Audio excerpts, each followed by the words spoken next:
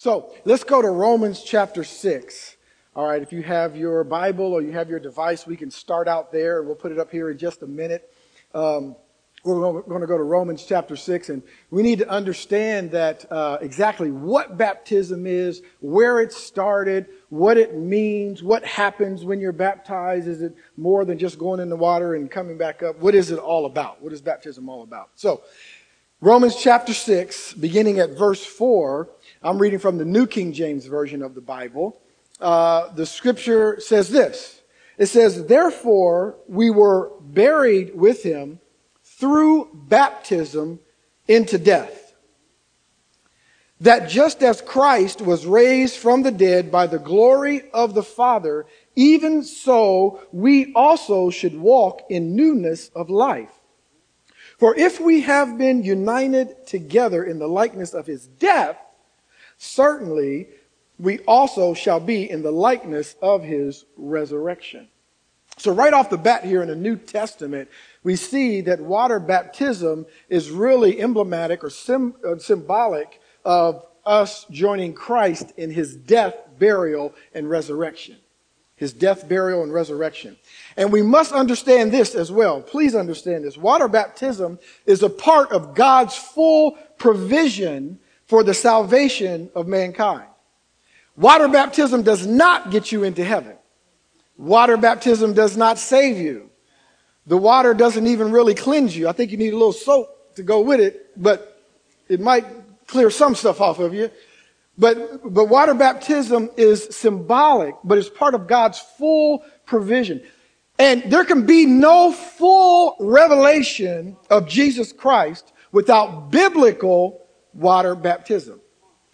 What I'm telling you this morning is from the Bible. That's why I'm going through a lot of scriptures this morning. This is not how I feel. It's not my take on water baptism. I'm only giving you what the scripture says. Okay? Over in John 1:31, John said this. He said, "I did not know him, but that he should be revealed to Israel. Therefore, I came baptizing with water." I did not know him. It's talking about Jesus. I didn't know him. But that he should be revealed. Jesus has to be revealed to Israel. Therefore, I came baptizing with water. This speaks to getting a full revelation of Jesus.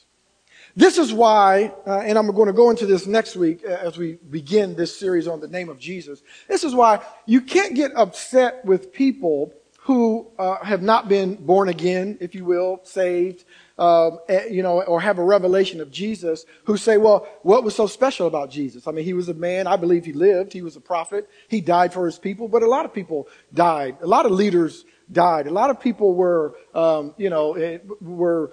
people who gave their life for their followers. You know, what's so special about him? You can't understand it. You can't understand it unless it's revealed to you. Unless it's revealed to you. And part of that revelation comes through and with water baptism. I did not know him, but that he should be revealed to Israel. Therefore, I came baptizing with water. Now, at his own baptism, Jesus said that being water baptized was necessary in Matthew 3:15 to fulfill all righteousness. In Matthew 3:15, Jesus said it is necessary to fulfill all righteousness. All righteousness. The only way that all righteousness is going to be fulfilled is that water baptism is a part of the salvation process. Amen. We have to know that Jesus himself was baptized over in Matthew 3.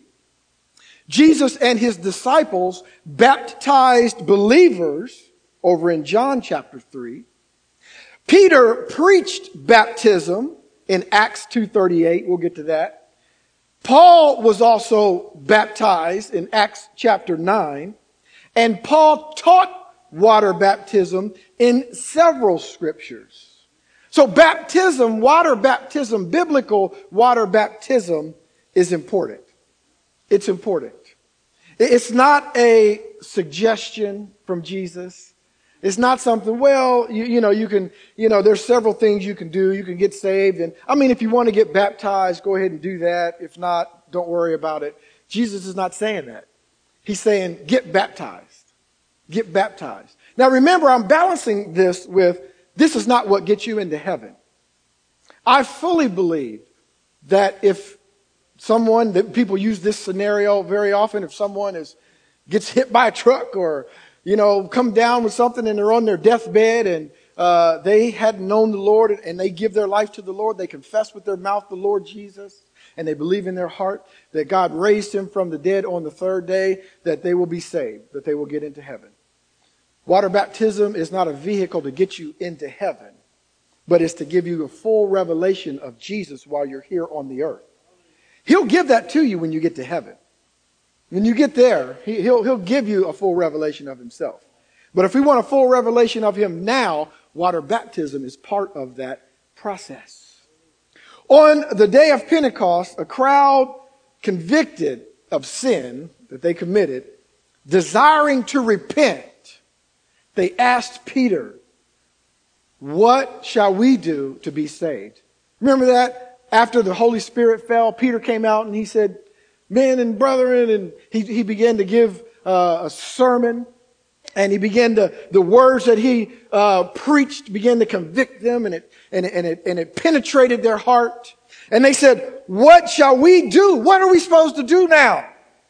And Peter looked at them and he said, "Every one of you be baptized in the name of Jesus Christ for the remission of sins, and you shall receive the gift of the Holy Spirit." That's Acts 2:38.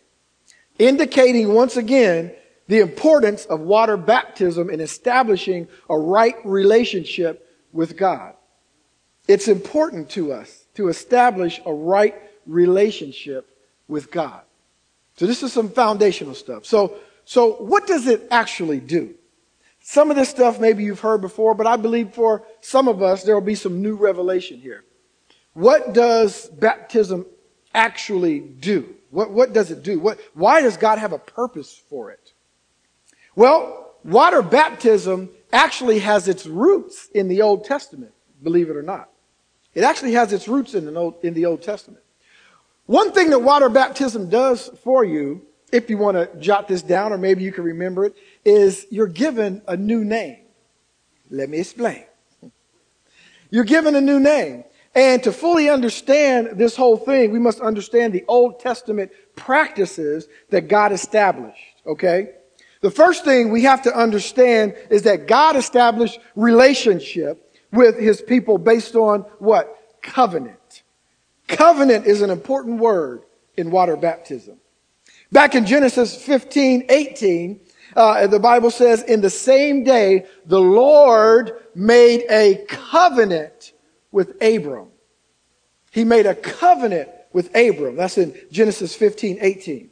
And as a result of this covenant relationship, God did certain things immediately. Okay? All right? He changed Abram and Sarai's name. Now, this is important. This is important. All right? He changed their name. Go over to Genesis chapter 17, if you would, if you want to. Genesis chapter 17. And if you look at verse 4 of Genesis chapter 17, the Bible reads this way. It says, "As for me, behold," this is God speaking, "my covenant is with you, and you shall be the father of many nations. No longer shall your name be called Abram, but your name shall be Abraham, for I have made you a father of many nations." Okay, drop down to verse 15, right there in chapter 17. This is all part of it. In verse 15, the Bible says, "Then God said to Abraham," he's changed his name, "As for Sarai, your wife, you shall not call her name Sarai, but Sarah, her name shall be." So do you see what he did with both Abram and Sarai? What he did was he added an AH. Abram, Abraham. Sarai, Sarah. Changed their name. Note that God included the AH in both their names, which is a form of his own name. I told you I had a lot of scripture. Over in Psalm 68. Psalm 68. See, I know you guys, we talked about these young people with all these devices and social media and all that. Now it comes in handy, doesn't it? When somebody like me goes through 27 scriptures, you can get there quickly. Psalm 68, 4. God Almighty gave his name to those people who were in covenant relationship with him. And God never referred to them as Abraham and Sarai again. Never referred to them as that again. You read in Psalms, do we have Psalm 68:4? All right. Sing to God. Sing praises to his name. Extol him who rides on the clouds by his name, Yah, and rejoice before him. In your King James Version, I'm reading from the New King James, there's a J-A-H. Now, I won't go too deeply into that. We have folks here who could explain the Hebrew, and I'm sure at some point maybe we will get that going again much more. But we know that A-H part of it, God was part of God's name, and he gave his name to Sarai and Abram. Sarah and Abraham based on covenant. My covenant is with you, and based on my covenant, I'm giving you my name. You with me so far? He gave them his name based on covenant. They have his name now. All right. Now, God required circumcision of all the males in the Old Testament. You ever heard that before? It was a token. It was an outward appearance of their covenant relationship with him. And on the very same day that God made his covenant with Abraham, he gave him a new name, and then Abraham was circumcised. Down in verse 24. Verse 24 of 17. Abraham was 99 years old when he was circumcised in the flesh of his foreskin. So what happened here? God made a covenant with Abraham and Sarah. Based on that covenant, he gave them his name, and then immediately Abraham was circumcised as a token of the covenant. All this is important. You're saying, what does this have to do with water baptism? Well, we're going to see. We're going to see. And we must also understand that on the 8th day, Abraham circumcised his son Isaac, and so started a pattern. To reject circumcision was to reject God's covenant and be completely cut off from God and his covenant people if you rejected circumcision. So you say, well, how do you know that? Well, because up in verse 13 of chapter 17, the Bible says, he who is born in your house and he who is bought with your money must be circumcised, and my covenant shall be in your flesh for an everlasting covenant. And the uncircumcised male child who is not circumcised in the flesh of his foreskin, that person shall be cut off from his people, for he has broken my covenant. Cut off because he's broken my covenant. God took this seriously. He took circumcision seriously. He took his covenant seriously. Since Abraham received his new name on the day of his circumcision, all male children now receive their names on the day of their circumcision. You receive your name into the family on the day of your circumcision.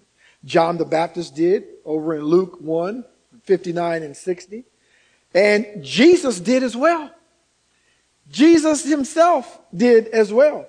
See, John the Baptist here, on the 8th day, they came to circumcise the child. They're talking about John, and they would have called him by the name of his father, Zacharias. But no, she said, we're going to call him John. His mother said, no, he shall be called John. So when he was circumcised, that's when he was given his name. Over in Luke 2:21, we see Jesus himself was circumcised. 8 days were completed for the circumcision of the child. His name was called Jesus. And when 8 days were completed, although they knew what his name would be, the angel already told him what they were going to name him. When 8 days were complete for for the circumcision of the child. His name was called Jesus, the name given by the angel before he was conceived in the womb. So until he was circumcised, he wasn't given his name. He wasn't given his name. You know, a child was not the legal heir of their parents' property, nor were they part of the commonwealth of Israel until he was circumcised. God takes his covenant very, very seriously. And he insists that his people walk in it. After 400 years of slavery to the Egyptians, God delivered Israel from them because of his covenant. We find that over in Exodus chapter 2. He said, because of my covenant with you. Takes his covenant seriously. I'm going somewhere with this. Over in Exodus 4:24, after the Lord sent Moses to Egypt to deliver the Israelites out of slavery, Moses almost lost his life, folks. Why? Because his son was not circumcised, which resulted in him not being in covenant with God. Came to pass that on the way at the encampment that the Lord met him and sought to kill him. Keep it going. Then Zipporah took a sharp stone and cut off the foreskin of her son and cast it at Moses' feet, saying, surely you are a husband of blood to me. Zipporah had to circumcise him. So they let him go. She said, you are a husband of blood because of the what? Because of the what? Because of the what? Come on, y'all with me? Because of the what? Circumcision. Circumcision. God sought to kill Moses because his son wasn't circumcised. Tell me he doesn't take it seriously. He takes it seriously. Takes it seriously. By the way, let me just throw this in here. I know also, because this is what I would be thinking. If I'm sitting here listening to somebody go through this baptism and they're starting in the Old Testament, I would say, yeah, you're talking about the Old Testament. Guess what, Brother Mike? We live in the New Testament. So, I mean, you're talking about all this stuff in the Old Testament. We live in the New Testament. Well, here's the thing about it. The Old Testament is what? It's the same thing as covenant, right? The Old Covenant. So there's an Old Covenant and there's a New Covenant. What's different about the Old Covenant and New Covenant are the two words, old and new. But what's same about it? Covenant. There's still a covenant. So we're going somewhere. Just hang in there. There's still a covenant that's happening here, okay? And so Joshua chapter 5, after 40 years of wandering in the wilderness, God didn't permit his people to enter into the promised land until they were circumcised to be in proper covenant. Why? Because the folks who were older, who died in the wilderness, they were circumcised back in Egypt. But all the people who were born in the wilderness, they were not circumcised yet. So here they are on the edge of getting ready to go take the promised land that he promised them. The Bible says at that time the Lord said to Joshua, make flint knives for yourselves and circumcise the sons of Israel again the second time. Let's do a circumcision before we go over here to take the promised land. This caused a delay in their inheritance because they weren't circumcised. They weren't circumcised. Being in proper covenant relationship with God always precedes receiving his inheritance. Throughout the Old Testament, the prophets spoke of a New Testament. They spoke of a new covenant which was to come. Moses spoke about it in Deuteronomy 36. He talked about the new covenant.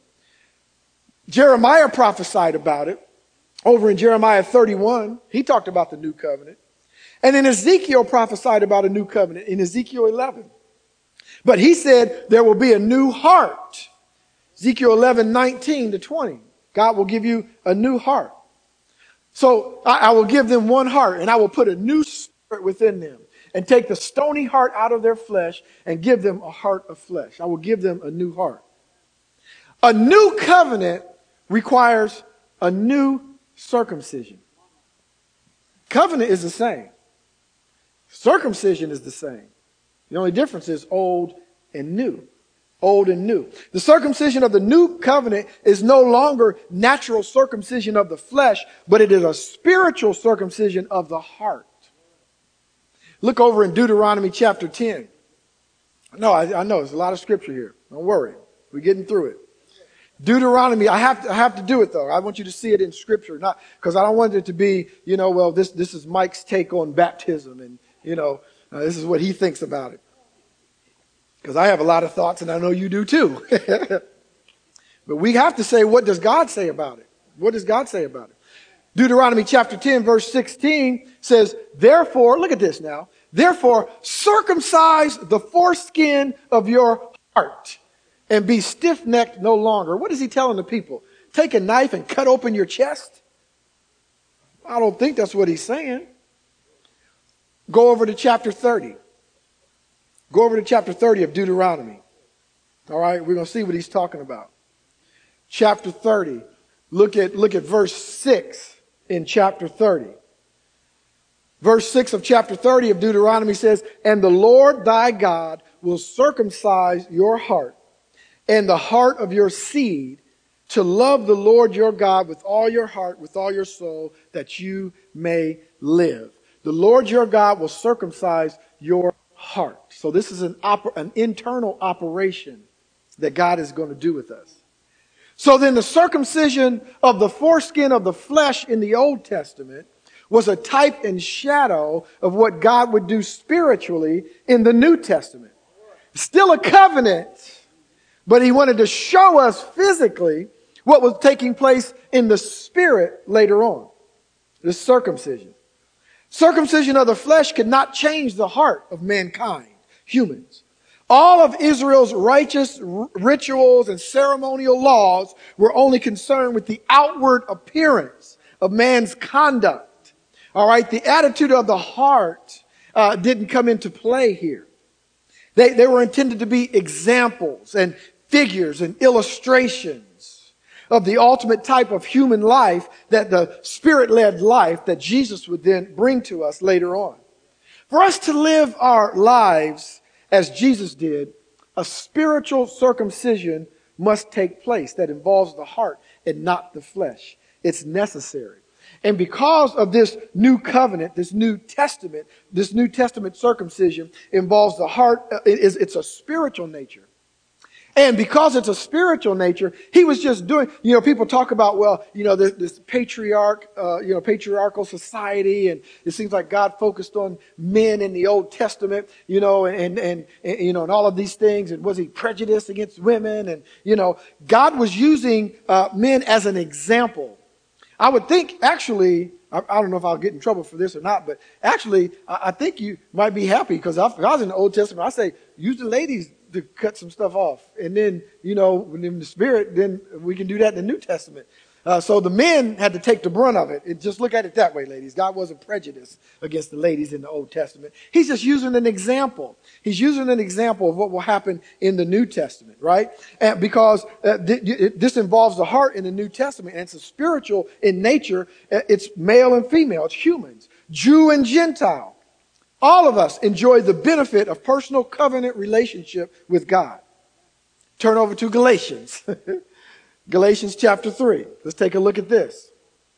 Galatians chapter 3. Because what we want to do is we want to see what God was getting to.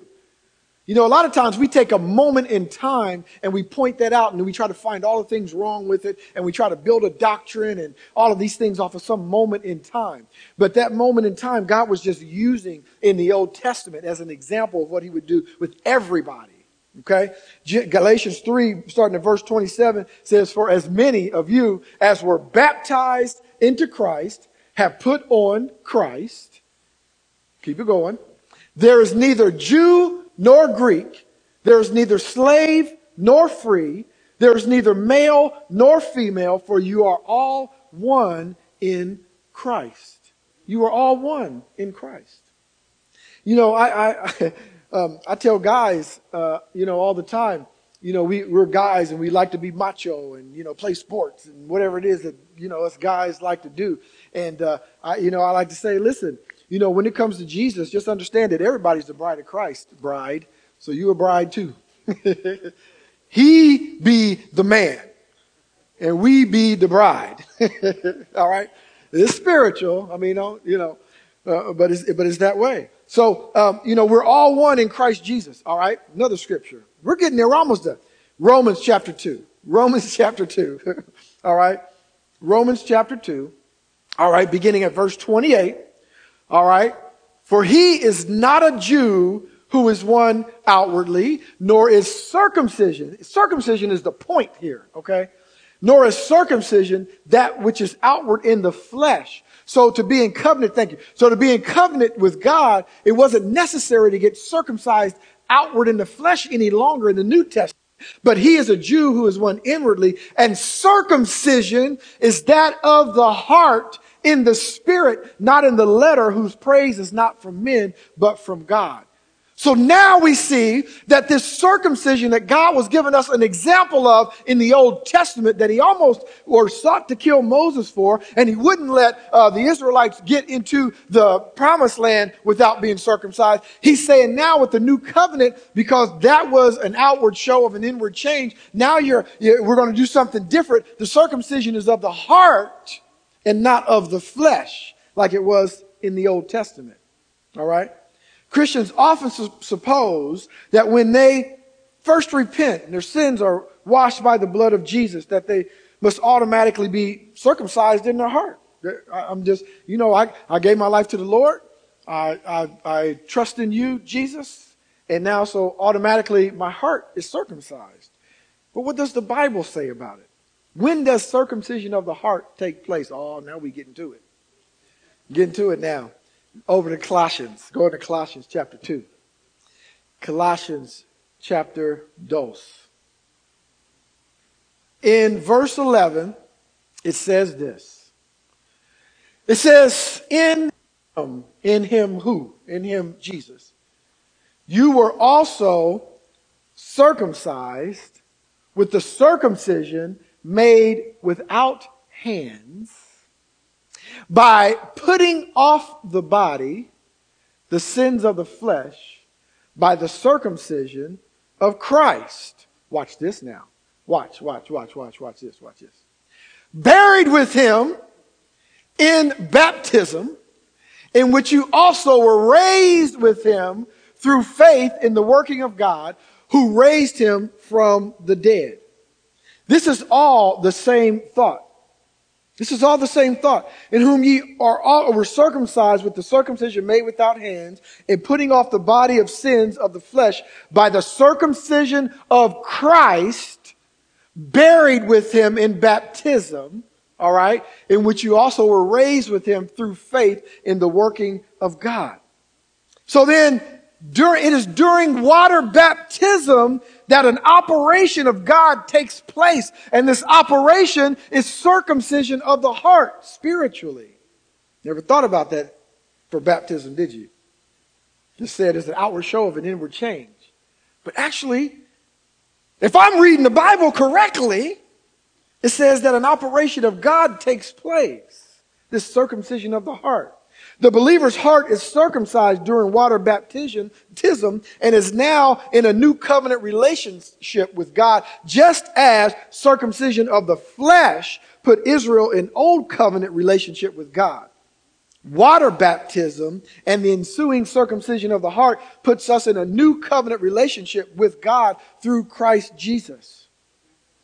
Let me go back and say, water baptism does not get you into heaven. We're talking about living here on earth. By the way, can I just say that listen, I love a good salvation message. We should have it every week. A good salvation message so people can get saved.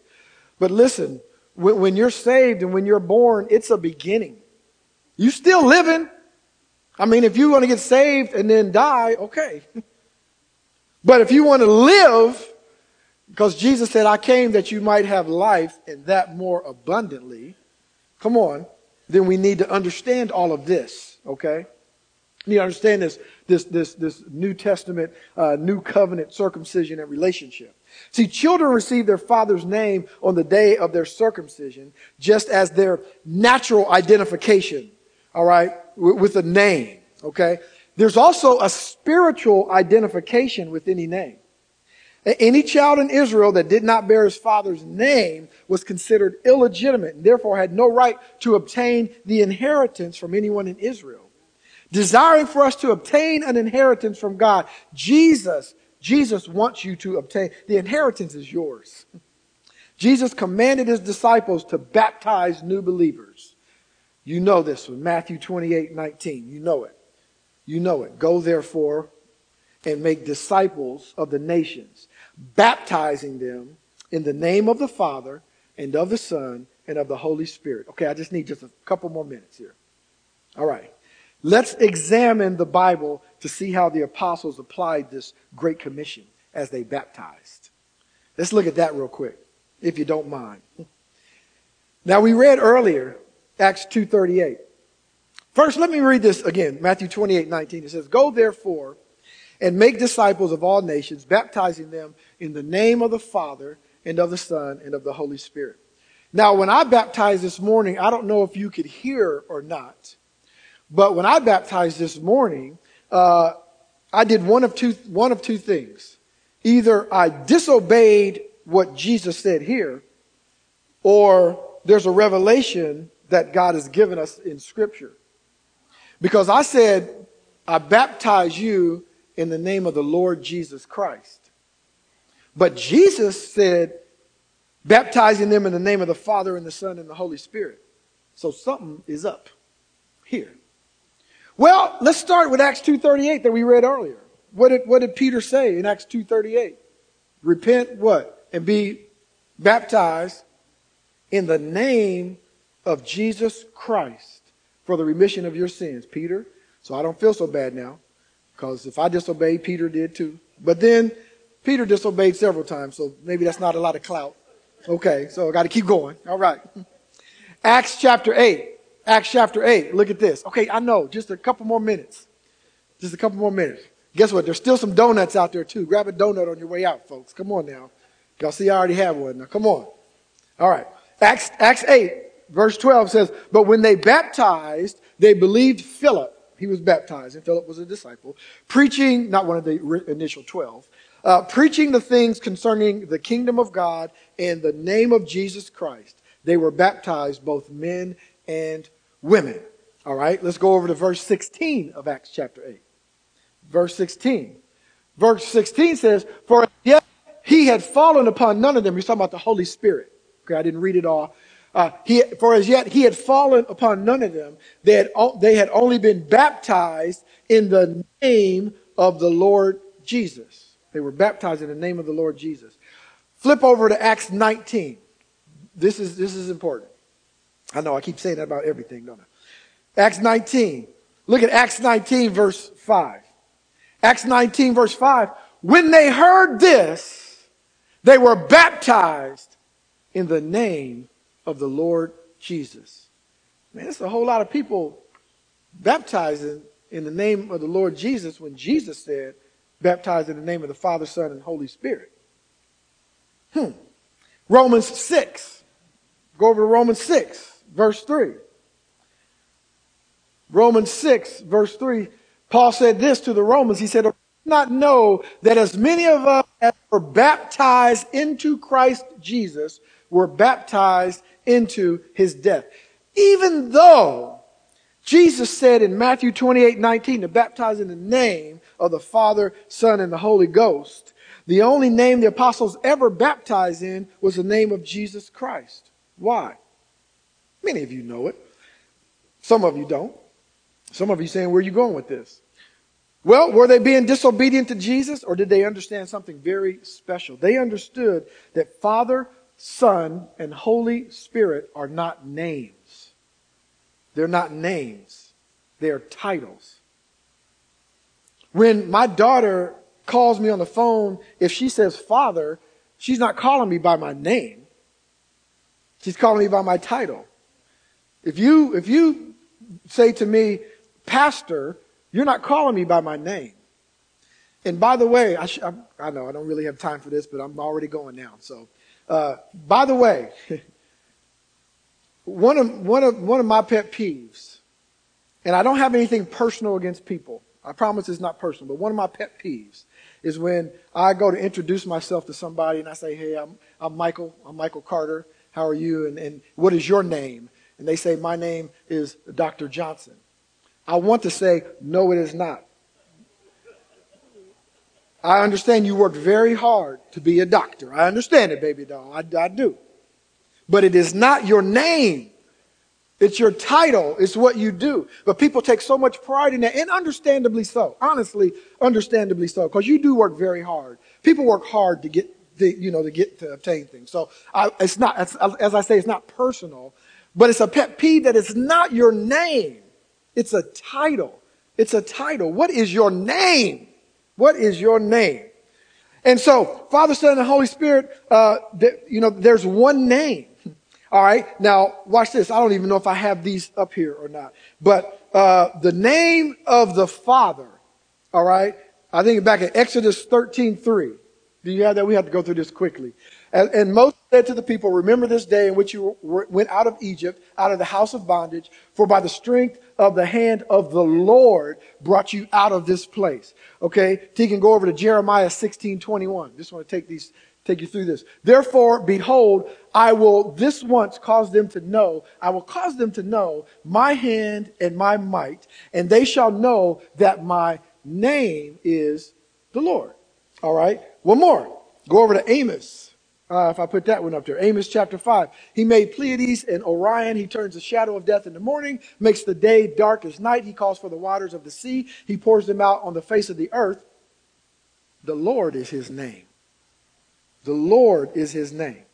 So the name of the Father is the Lord.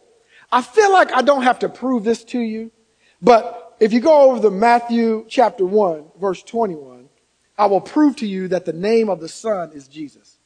I feel like I don't really have to prove it, but maybe I do.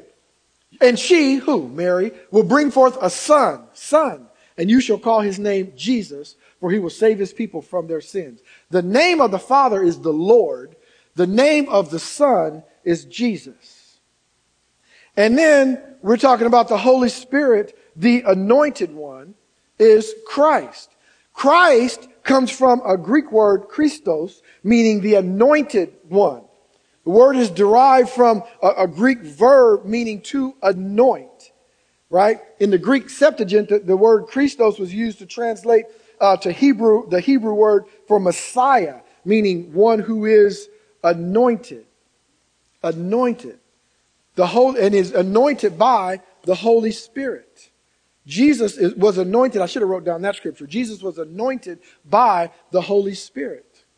By the Holy Spirit. Do I have that? Yes. Thank you. Tegan, you are the man. How God anointed Jesus of Nazareth with the Holy Spirit. With the Holy Spirit. The name of the Father, the Son, and the Holy Spirit is the Lord Jesus Christ. The name of the Father, Son, and Holy Spirit is the Lord Jesus Christ. Jesus said, the name of, not in the names of, but the name of. That's why we baptize in the name of Jesus. Now, having said that, I'm not a condemner, and I hope you wouldn't condemn me. This is the revelation I have that I believe I showed through Scripture. Okay? If you believe something different, we can still get together and have coffee and worship together. All right? Because it's not like you saying Jesus didn't die on the cross. Now, if you say that, then we got an issue. Okay? But as long as we got that established, we can talk about everything else. All right? But I'm just trying to show you through Scripture why we do what we do. It's a conviction that I have. Acts 4:12, neither is there salvation in any other name, right? Whereby men must be saved. Philippians 2:9, we're going to talk about this next week, that at the name of Jesus, every knee shall bow. The name of Jesus is important. Colossians 3:17, and whatever you do in word or deed, do all in the name of the Lord Jesus, which to me includes water baptism, right? It includes water baptism. One more thing. Well, two more things real quick. When should a believer be baptized? When should a believer be baptized? All right. Acts 2:38 talks about repentance. So as soon as repentance takes place, you can be baptized. You should be baptized then. Upon receiving the word gladly, over in Acts 2:41, it says they received the word gladly and then they were baptized. So if you receive the word gladly, be baptized. If you have a believing heart, there's several scriptures for that, where the disciples or people had a believing heart, and so they were baptized. When you have a good conscience toward God. 1 Peter 3:21 says when you have a conscience toward God, be baptized. So there's several instances when you have a revelation of who Jesus is, you're eligible to be baptized. It's time to get baptized. And guess what? If that happened 20 years ago, you can get baptized today. There's no statute of limitations on baptism. It doesn't run out. You don't have to start over, okay? No statute of limitations. What about, real quick, what about infants? What about infants? All right? Infants have not, so I just talked about the instances of getting baptized, right? So it's when repentance takes place, when you receive the word gladly, when you have a believing heart, and when you have a good conscience toward God. All of those are scripture. Acts 2:38, if you want to write them down, Acts 2:38, Acts 2:41, and then Acts chapter 8, really pretty much a big part of that whole chapter, talks about having a believing heart. 1 Peter 3:21 talks about a good conscience toward God. These are the instances that people got baptized. Not when you were an infant. Because it's impossible for them to identify with the death, burial, and resurrection of Jesus Christ. Are they cursed? I don't believe they're cursed. Right? I mean, I'm not saying you're cursed and you can't come to church and all of those things. My point is, listen, I believe personally, when you have a conscience toward God earlier, even if you were baptized as an infant, you need to get baptized again in the name of the Lord Jesus. And then, sprinkling, sprinkling or pouring water over parts of the body. It's the reason why I don't believe it's the same is because really of what the word baptism. The word baptism comes from a Greek word baptismo or baptizo that means, literally is defined, it means to bury. Now remember we started off with Romans 6:4 that said you are buried with him in baptism. So if it's an outward show, if it's an example, you must be buried. So that's why I believe in going down in the water based on the Bible. And the word baptism means to be buried. We identify with him in his death, burial, and resurrection. And you can't be resurrected if you're just sprinkled. Okay? Now again, if you get sprinkled upon, if there's parts of your body that water's poured upon, I don't believe you're cursed. And, if you go into church, you're going to start burning or whatever, things people might come up with. I'm just saying that there was a case where people were baptized in John's baptism in Acts chapter 18, and they were rebaptized. They were rebaptized correctly. Okay? So there is precedence for that. Amen. So what we find is that baptism, I know people are happy right now. What we find is that baptism is, it's important to God, but there's so much more to it than just, we're going to have a little baptism service. People go down and come up and then that's it. There's so much more to it. You get a name, you get the name of God when you're baptized, thereby giving you greater revelation. Not that you can't live a good life. You can live a good life, but I'm talking about living the best life. Right? And so you get a greater revelation of God. All right. You're circumcised of the heart. Right? You're officially part of the family because you have the name. Okay. The name of the Lord Jesus Christ. You are pedigree now. You are pedigree. Right? And it's not because of anything you've done. It's just because of your name. So all those people that you talk about, or Rockefellers, or the Trumps, or the whoever, just because of their name, guess what? You're the same way. Because you have the name of the Lord. You're part of it. Because you have his name. Amen. And so that is the purpose of baptism. And there's always opportunity. Always opportunity for baptism. There's no condemnation in it at all. No condemnation, okay? I'm just saying that there is opportunity, and if you haven't been baptized in your life, then I'm saying that God is calling you to be baptized. He's saying, do it because I want to be closer to you. I want to give you my name, and these are the reasons why. Amen.